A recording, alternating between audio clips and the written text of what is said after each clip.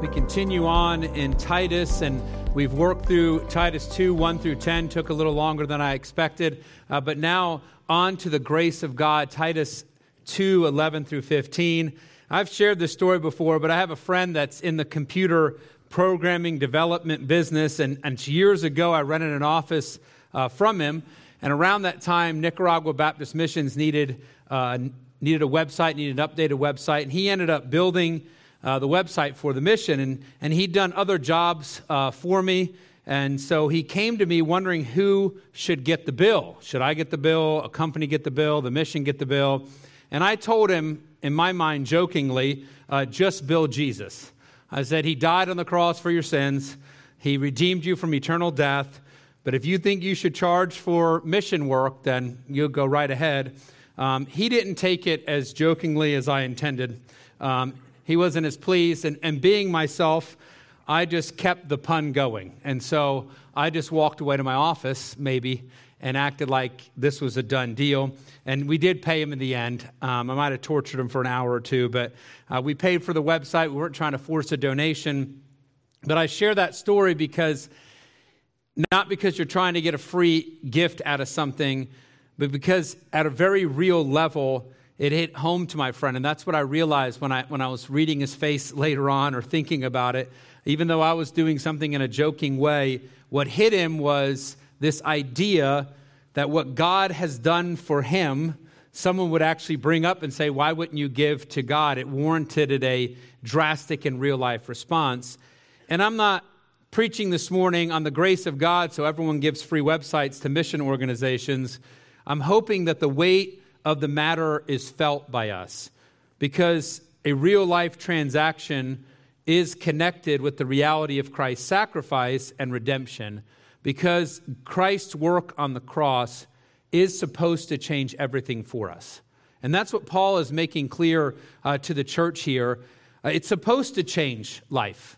It's supposed to alter what we do. It's supposed to interfere, if you want to use that word, in our hobbies and in our finances and in our time. It's supposed to make a difference. Sadly, too often it barely alters Sunday morning.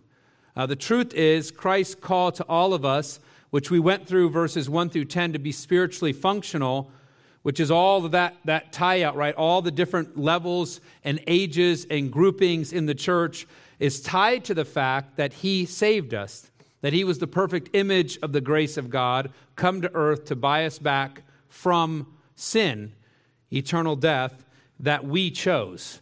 And so everything we've talked about, the function of that, now is, Paul is making very clear to us, this is why in the world you would do this. And so he moves from really the practical application of verses 1 through 10 to the theology that drives that application, which if you read through Paul's different letters, you'll find that typically he does the reverse. He gives the theology, and then he gives the practical application. You take Romans, for example, you got 11 chapters, and then 12 it turns the corner into more practical application. All through his letters, you're going to see theology and then practical application. Here in Titus, he's giving all these things that a healthy church must do, very practical, and now he has a very sharp punch on the theology that comes behind it, because he wants us to understand the implication of God's grace. That God's grace is not neutral to us, that it's not just some casual thing, it's not just a toy that we play with, but instead it's something that will alter the life of a believer. Because grace was a part of God's plan from before time began. It's a grace that alters our eternal destiny. And so Paul wants to make abundantly clear as he begins this section that his grace brings salvation. He starts, right, for the grace of God that bringeth salvation hath appeared to all men. And he's speaking of Jesus Christ. Jesus came to earth. He is the embodiment of God's grace to humanity. And when he came, it came with saving power. Grace bestowed on humanity. But note this, and Scripture talks about it, to those that hated him, to those that were against him. And so we have a grace that becomes unfathomable to our minds. If you really think about grace in this context that God bestowed on us, his enemies, his gift of salvation. The Greeks understood grace. The word was clear in their culture. They understood grace as something freely given. There was no expectation of return. It was born of the bounty and free-heartedness of the giver. But their grace was always conferred to their friends. Their grace was always extended to someone that was already part of your family, connected to you, who brought benefit to you. Even though the grace extended didn't have a reciprocal response, not like you have to pay me for this, what I'm doing. It was always to their friends, not their enemies. God's grace, therefore, rises to heights unknown by humankind. We can't quite grasp the depth of God's grace. See, the reality is this: we deserve punishment, yet our rightful judge stepped down to redeem us. His first coming to earth, his incarnation, his life, subsequent death and resurrection made possible our salvation, saved from the penalty of sin. Because as we know, the wages of sin is death. And we forget that. We forget that a debt has been forgiven. As believers, though, we are his children, and he's paid our debt for us. A grace, as one commentator explains, from the Greek grammar, that brought salvation to all classes of men, even slaves, enabling all to live true lives.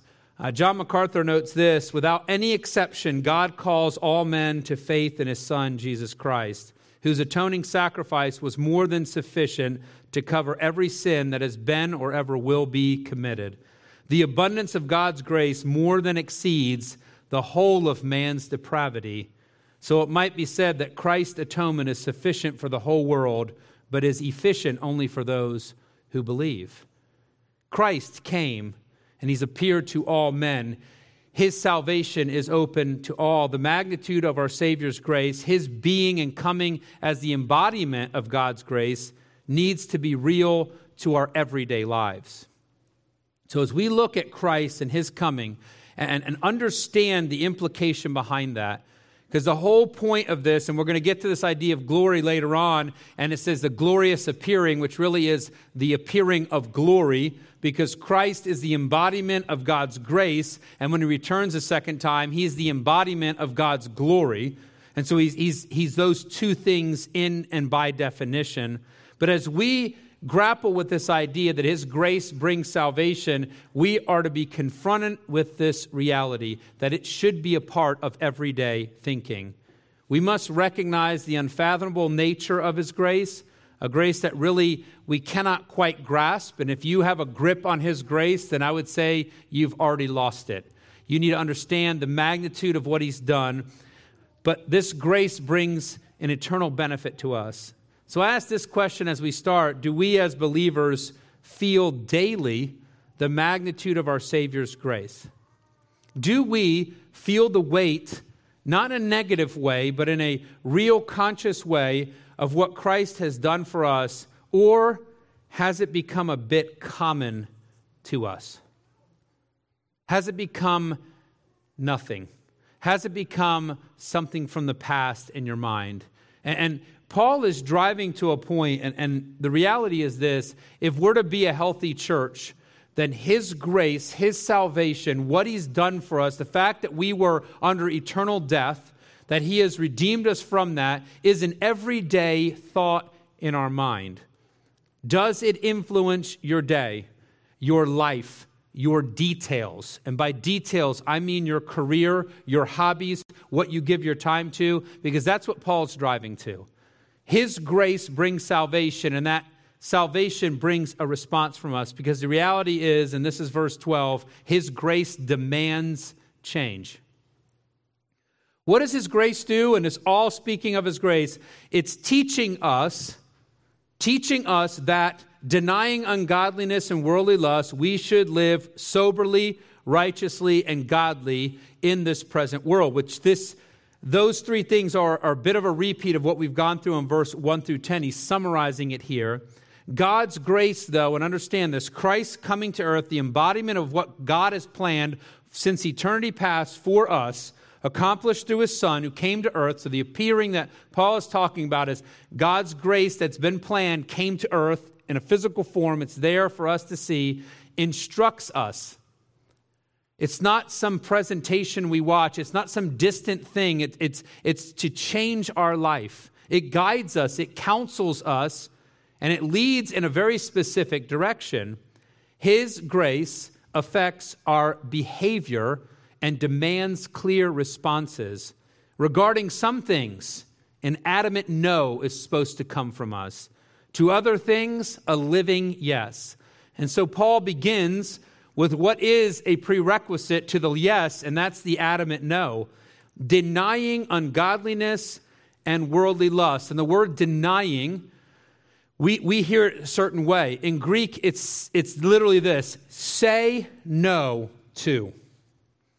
Say no to ungodliness and say no to worldly lust. And those two words come together. One is the root of it all, and the second, worldly lust, is the real manifestations of what ungodliness will look like in a life. Ungodliness is a lack of true reverence for and devotion to God and addresses both your thoughts and actions. This is the root principle or the foundation upon which worldliness is built. Why do we follow worldly desires? And this is a gut punch, I think it was to me. It's because we're ungodly. That's why we follow worldly desires. And then it says, you're to say no to worldly desires, which then are the concrete manifestations of ungodliness. So we no longer sugarcoat where our thoughts go. Here are the particulars, right? The sins we may not have committed, but still desire to do so. Don't miss that he didn't say no to worldly actions. He said say no to worldly desires. In other words, Paul has gotten to the thought life here. He's getting very specific. You are to say no to ungodliness, which is the root principle, this idea that I am going to have reverence for myself. I worship myself. I'll do what pleases me. This is the world's response, right? What they do, what you see from the world, is rooted in ungodliness, this idea that we don't reverence God and His law, and so therefore we do what we want. That goes in a vast array of directions, right? We see the perversion of our world, but it runs the gamut there.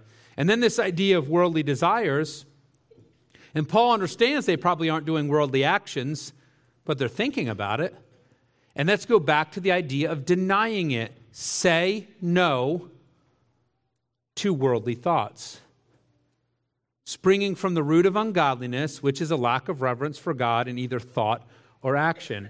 And Paul is making clear his, and more importantly, God's expectation is that we give an adamant no to the root principle of ungodliness, to saying yes to myself, to giving myself permission that this is okay, this is fine for me, this is how I believe, this is how I interpret it. All those things, ungodliness, lacking true reverence for God. And then saying no to worldly desires, and let's put it in a context that we understand, worldly thinking. We are to confront or renounce that. So when a worldly desire comes in your mind, and Paul is not so naive as to think that they wouldn't, you are to say no to it. How in the world do you do that? You better confront it in your mind. How many of us have a worldly desire pop in our mind and we mull over it? We chew on it. We allow it to have space and time in our thinking. And Paul is saying to be actively saying no to that. That as that thought comes in your mind, you are saying, no, I'm not going to think this, and you replace it with something else. We deny it time, energy, passion, etc., whatever it takes to starve it out. We say no to it, and that becomes a critical first step to doing what a believer should do. The no precedes the yes.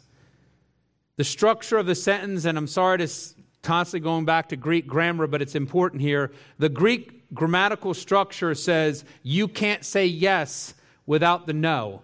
If you've ever been to college and you look at taking some neat course and then you realize there's 3 prerequisites to take the course, which means you have to take all these other courses to be able to take this neat course that you want to take. And my decision was, forget it, if you don't need to do that. But the idea is this: you have to say no as a prerequisite, as a condition to be able to give a living yes. And so you say an adamant no to the ungodliness, the root issue. You say no to the worldly lusts, the worldly desires, to break it down, the worldly thoughts that pop into our mind. And then we're able to give a living yes, because there is something that must be done. We should live soberly, righteously, and godly in this present world. And I hope I'm making the one point, driving it clear, that God's grace demands a change, and that change is going to affect how you live your life. Soberly, we've talked about it. It's a requirement in every age bracket, and that's to be self-controlled and thoughtful. As you watch these three unfold, soberly, righteously, and godly, they're going to deal with your relationship or how you act yourself. And then righteously, which is upright, the idea of being upright in your manner, integrity, honesty, is how you react with the world around you. And godly is going to be how you react or your relationship with God. And so you're seeing a three-tiered, the words were chosen on purpose. It's to show us in every type of relationship how we are supposed to respond. So when Paul speaks of acting soberly, it is you being self-controlled and thoughtful. Are you in control of the issues of life? And here's the point. Are you balanced, not allowing the circumstances of life to distract or affect biblical discernment? That's what self-controlled is, right? We're able to discern biblically how we are supposed to act in this world. Then from there, we're called to live righteously. And as I mentioned, upright, integrity, honesty, honorably. These are all the roots to that word that's there. Sometimes we see righteously and immediately we throw it in the theory category and we throw it in the religious category, and we forget that it means dealing in a right way with people. And this key focus here is on our relationship to others. We live according to God's divine standard, doing what is right without pause. Now understand the nuance that is there. See, sometimes we hesitate to do what's right. Sometimes we waver to do what's right. Sometimes we weigh, doing right will cost me X, back and forth. See, if you're upright, that's not something that goes through your mind, which will change how you interact with humanity. This biblical interaction now becomes then a solid foundation of our testimony for Him. As the issues of life are balanced through Scripture, as God's Word creates the formula, so to speak, on how we are going to react to life, what life throws at us, and then this idea of being righteous, living upright. Now God is saying you are going to respond these situations now as you interact and respond to other people, very individual, very personal. It's going to change your answer. Doing right is done without pause. And that's going to now be the testimony you have towards other people, because the goal is to point to Christ, to serve His kingdom purpose, to clearly be godly. And if ungodliness is lack of reverence, then godly or godliness is to be in reverent adoration, praise, and worship of our God and Savior, Jesus Christ. And as you can see, this is clearly dealing with our relationship to God. As His redeemed, we are no longer enemies of Him. Instead, we are His children. People should notice that. That should be obvious. That should be something that's there. This is now our relationship to Him. We don't run from Him. We don't blaspheme Him or ignore Him. Our focus is instead to grow in Him, know Him better, live for Him and His glory. Say no to irreverent behavior, which I want to make sure we understand it, is when you worship yourself above God, when you choose self, when you choose your way above God's way, ungodliness. Say no to worldly thoughts that pop in your brain so that you can be self-controlled, biblically controlled, sober, that you can be righteous in your reactions and actions with others, that it's how Christ would want you to act towards them as a testimony, and that your relationship with Christ is growing godly. All of this to be done now.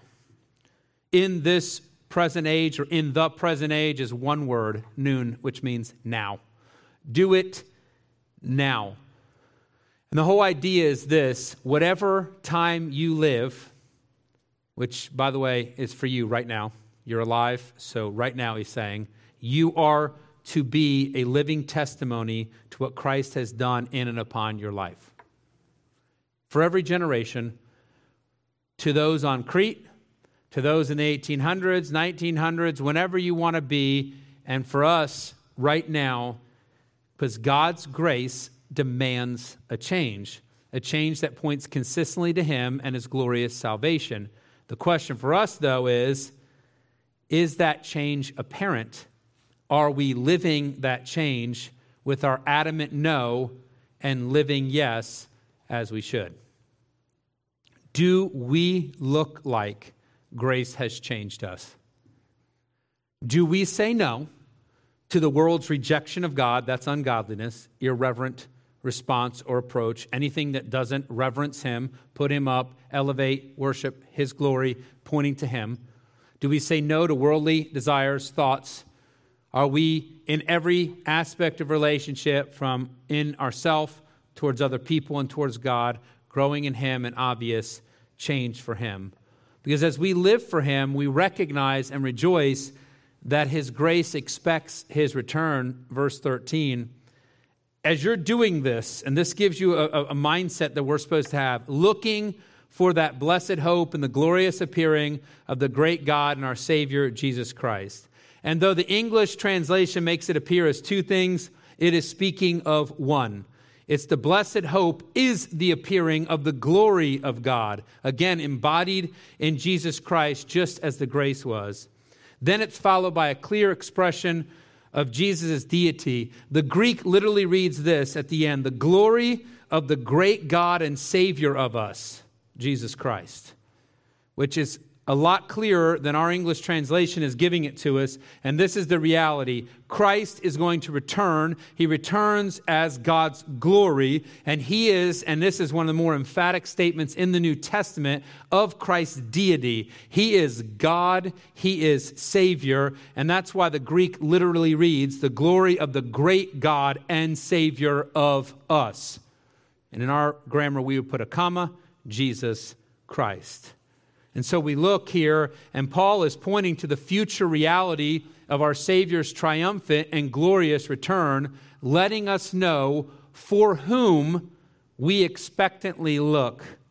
I didn't write this in my notes, but here's a great question. Who are you looking for? And then dig into your politics and your life and who you pin your hopes on and all those things that tie into there.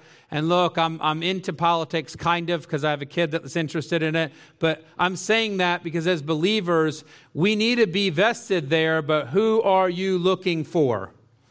And we have one that we are expectantly looking for and actually know is coming, and that's Jesus Christ. Everyone else, we have no idea what's going to unfold there. But we as believers are supposed to be expectantly looking for Him.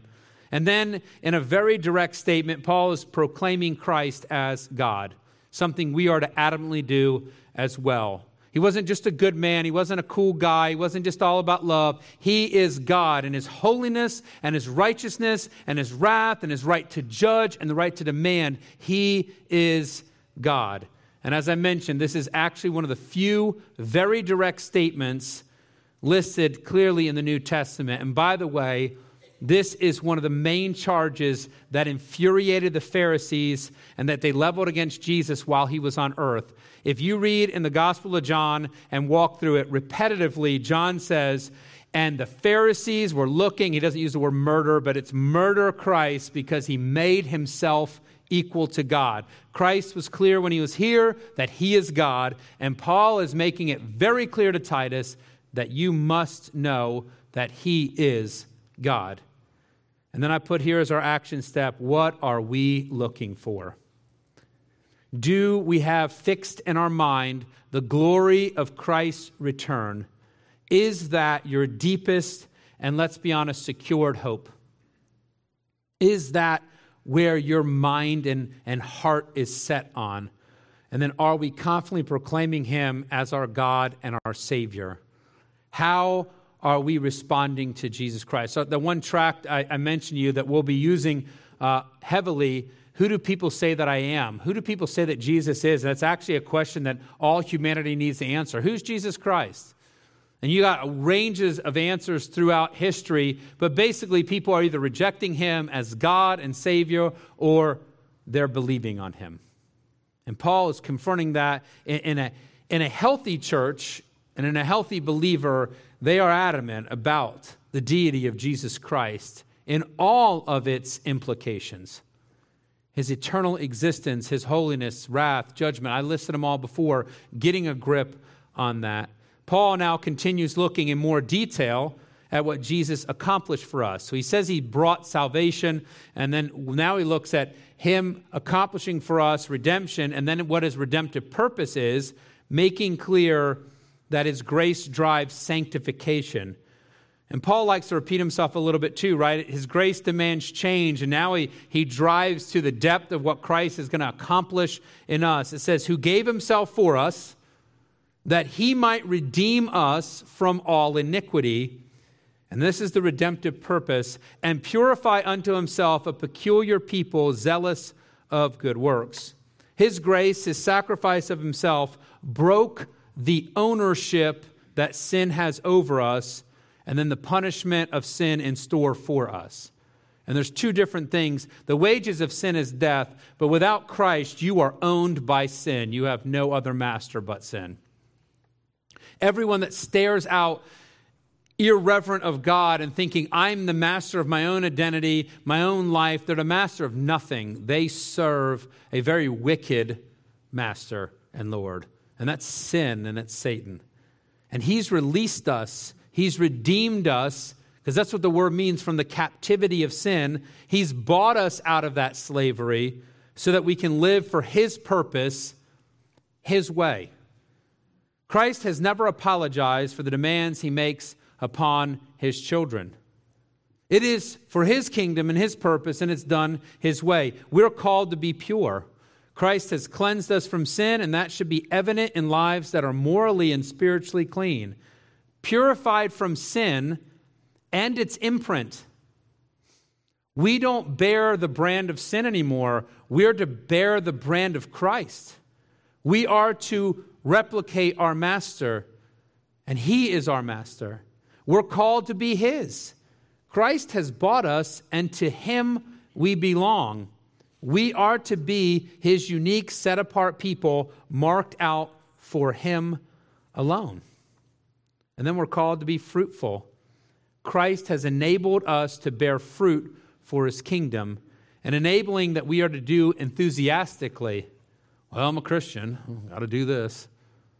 This is how I have to live. Well, listen, I'm a Christian. I can't do that. You ever said that or thought that? That's not zealous for good works.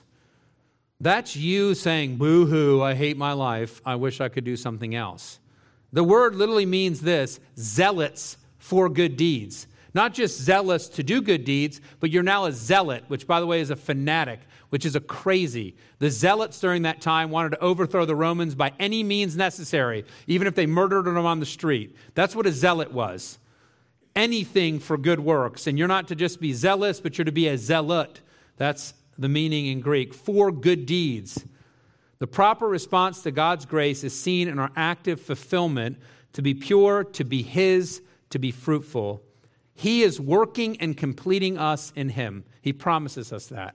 That is sanctifying us, and that should be evident in our lives. His grace drives sanctification in him. But is that something obviously seen from your life? Because that's what Paul is driving to. He's completing the work in us as he talks to the church, but then do you look like his children? Does it look like it's being taken care of? Because he's not the one failing. It's us. And so Paul now closes this exhortation with a specific charge to Titus. He zeroes in verse 15, but it's one that we must apply because his grace warrants proclamation. Paul he's been zeroing in on God's grace. Christ appeared bringing salvation. You need to change, right? You're going to be growing in sanctification. And then he's going to drive us to this idea that these things, speak and exhort and rebuke with all authority, let no man despise thee. And don't miss that. He wants you to do it with authority, and he wants to make sure that you don't let the pressure and the peer pressure and the implication and how the world thinks about you change how you preach Christ. We must authoritatively communicate continually. How about a bunch of words in a row? With authority, communicating, we are not sitting on the sidelines. We are not sitting quiet. We are not given permission to be quiet. You wonder, oh, look at the monks. They would be off in the distance and they would focus. They're not doing what God called them to do. God called you to communicate. You have to be out in and among the world being his light. And you're supposed to do it continually. And it's seen in the reality that we're to be preaching. That's the word that's translated speak there. It's talking of announcing something. So it's speech that announces, it makes known, it reveals truth to people. It is pointing to preaching that makes clear the knowledge of truth. As we sit every Sunday morning and as we walk through his word, we're trying to make very abundantly clear what the truth is, what is being said from God's word. And then the depth of that call is made obvious because we're to be exhorting. And exhortation is this idea that you apply clear truth to one's life. It is entreating and pleading with people to not only understand, but actively believe God's truth. So it's not just I know what the Bible says, it's I believe what the Bible says. And if you're actively believing, I think you can pick up on what we're saying, that belief will alter your actions. And so you will be, as we said before, his grace demands change, and his grace is going to push us towards sanctification. You have to understand that you are actively believing. That's exhortation. Hey, let's live out the truth that we understand. You're going to preach truth, and then you're going to exhort people to engage with that truth. You might say, well, great, Kenny, that's what you have to do on Sundays. No, that's what we all have to do all the time. Paul hasn't shifted away from this. And then that pleading is also applied when the action to be done requires correction. It's one thing to preach truth and then the next level of things to say, I'm going to exhort you. I'm going to add some pleading and emotion to this. I'm going to try to connect with my friends. I'm going to try to connect with my family for them to do something. And then Paul takes it another step, and it's a little bit hard. Paul continues by showing we're to be rebuking. And this is the negative side of entreating. This is the same pleading. The word has the same idea of pleading and prodding and trying to make active faith in their life, to have active belief in the truth. But as Barclay notes, it is to convince and correct one who does not yet recognize or admit that he must turn away from what is wrong. There is the drive to do what God has said, and there is a need to correct the way you're going. And oftentimes, those two fall hand in hand. Because it's one thing to exhort somebody, and it's important to do so, but we all know it comes with rebuke. It's the harder side of an appeal, but it's absolutely necessary. Paul says to Titus, you're on the island of Crete? You want a healthy church? Then it better be preaching truth. It better be appealing that truth is applied and lived out in life, and it's going to be a corrective force. Because here's the reality. Rarely are we standing still waiting to be nudged in the right direction. Usually, we're marching confidently in the wrong direction. And someone has to step and rebuke, and in the same context, exhort to move in the right direction. And this is to be done without letting the world or even other believers disregard us, especially to disregard the message we are to bring. That can be difficult at times. There can be people that are enamored with a worldly ideology, or it's slipped into the fabric of their life, and so they're going to hear something from God's word, and it's going to bother them, and they're going to resist that. And sometimes as human beings, we, especially as we're closer to that person, we struggle with the rebuke that needs to stay consistent and the exhortation. And Paul is telling Titus, don't be swayed. You are to speak with authority. In other words, you're coming with what God has said. We stand upon the bedrock of God's word. And then he says, let no one disregard you. Paul is saying that we are to, in every way imaginable, make this truth known and let nothing interfere with it. Nothing is to interfere with proclaiming his truth, to speaking it, to exhorting it, to rebuking because of it. As MacArthur notes, God's truth is to be proclaimed with authority, and obedience to it demanded in the church. Not asked, demanded. Paul is not leaving room for us to be an open discussion on whether or not we should apply God's truth to our lives. It is a demand that you apply God's truth in your life, and let's not walk out the doors without having that accomplished in that context. But then broaden that. See the direct application to our relationships as we rewind a little bit, as we dialogue with, and this is not about being obnoxious. I think I always say this because people think, oh, I'm obnoxious. I must be completing God's plan. You're not. You're not to be obnoxious. You don't need to bring something negative, but you are to be authoritative. You are not to let peer pressure sway you. Look, I think it gets in some ways easier with peer pressure as you get older. Maybe it's because you don't care what people think. I don't know what it is. But I think about kids in school and applying this truth. If you're a believer and you might say, well, Kenny, I'm just in 7th grade. I'm just in 6th grade. I'm in 9th grade. I'm in 11th grade. But you face a lot of disregard from your friends. I know that. And Paul is calling you as a healthy Christian in a healthy church to not let someone disregard you, to not let the peer pressure sway you. We are to be proclaiming without apology and obeying it without excuse. Then the question is this, are we? Are we proclaiming it without apology, and are we obeying it without excuse? As one commentator notes, the sovereign purpose of all exhortation to holy living in Scripture is to honor and glorify God, leading to the salvation of more sinners. We are here for His purpose. He uses our life for His purpose. His grace calls us to live for His kingdom purpose, to live in the reality of His most amazing salvation, to change our behavior, change our character to align with His, to eagerly look for His return, which is the fulfillment of our guaranteed hope, to be growing in Him consistently, and to be making Him known boldly and constantly. And this is the closing question. Have we responded to His grace as we should? Have we responded to His grace as we should? Are we, as His children, living out our faith as Christ has demanded, commanded it be done? Let's pray together. Father, thank you for the opportunity we have to come together, to study your word, to dive in. And we see here in a very short segment that Paul highlights the necessity of seeing your grace, to recognize the implication of Christ coming to earth, bringing salvation, to understand that your grace demands us to change, that His grace calls us to sanctification, His grace points to the blessed return of our Savior.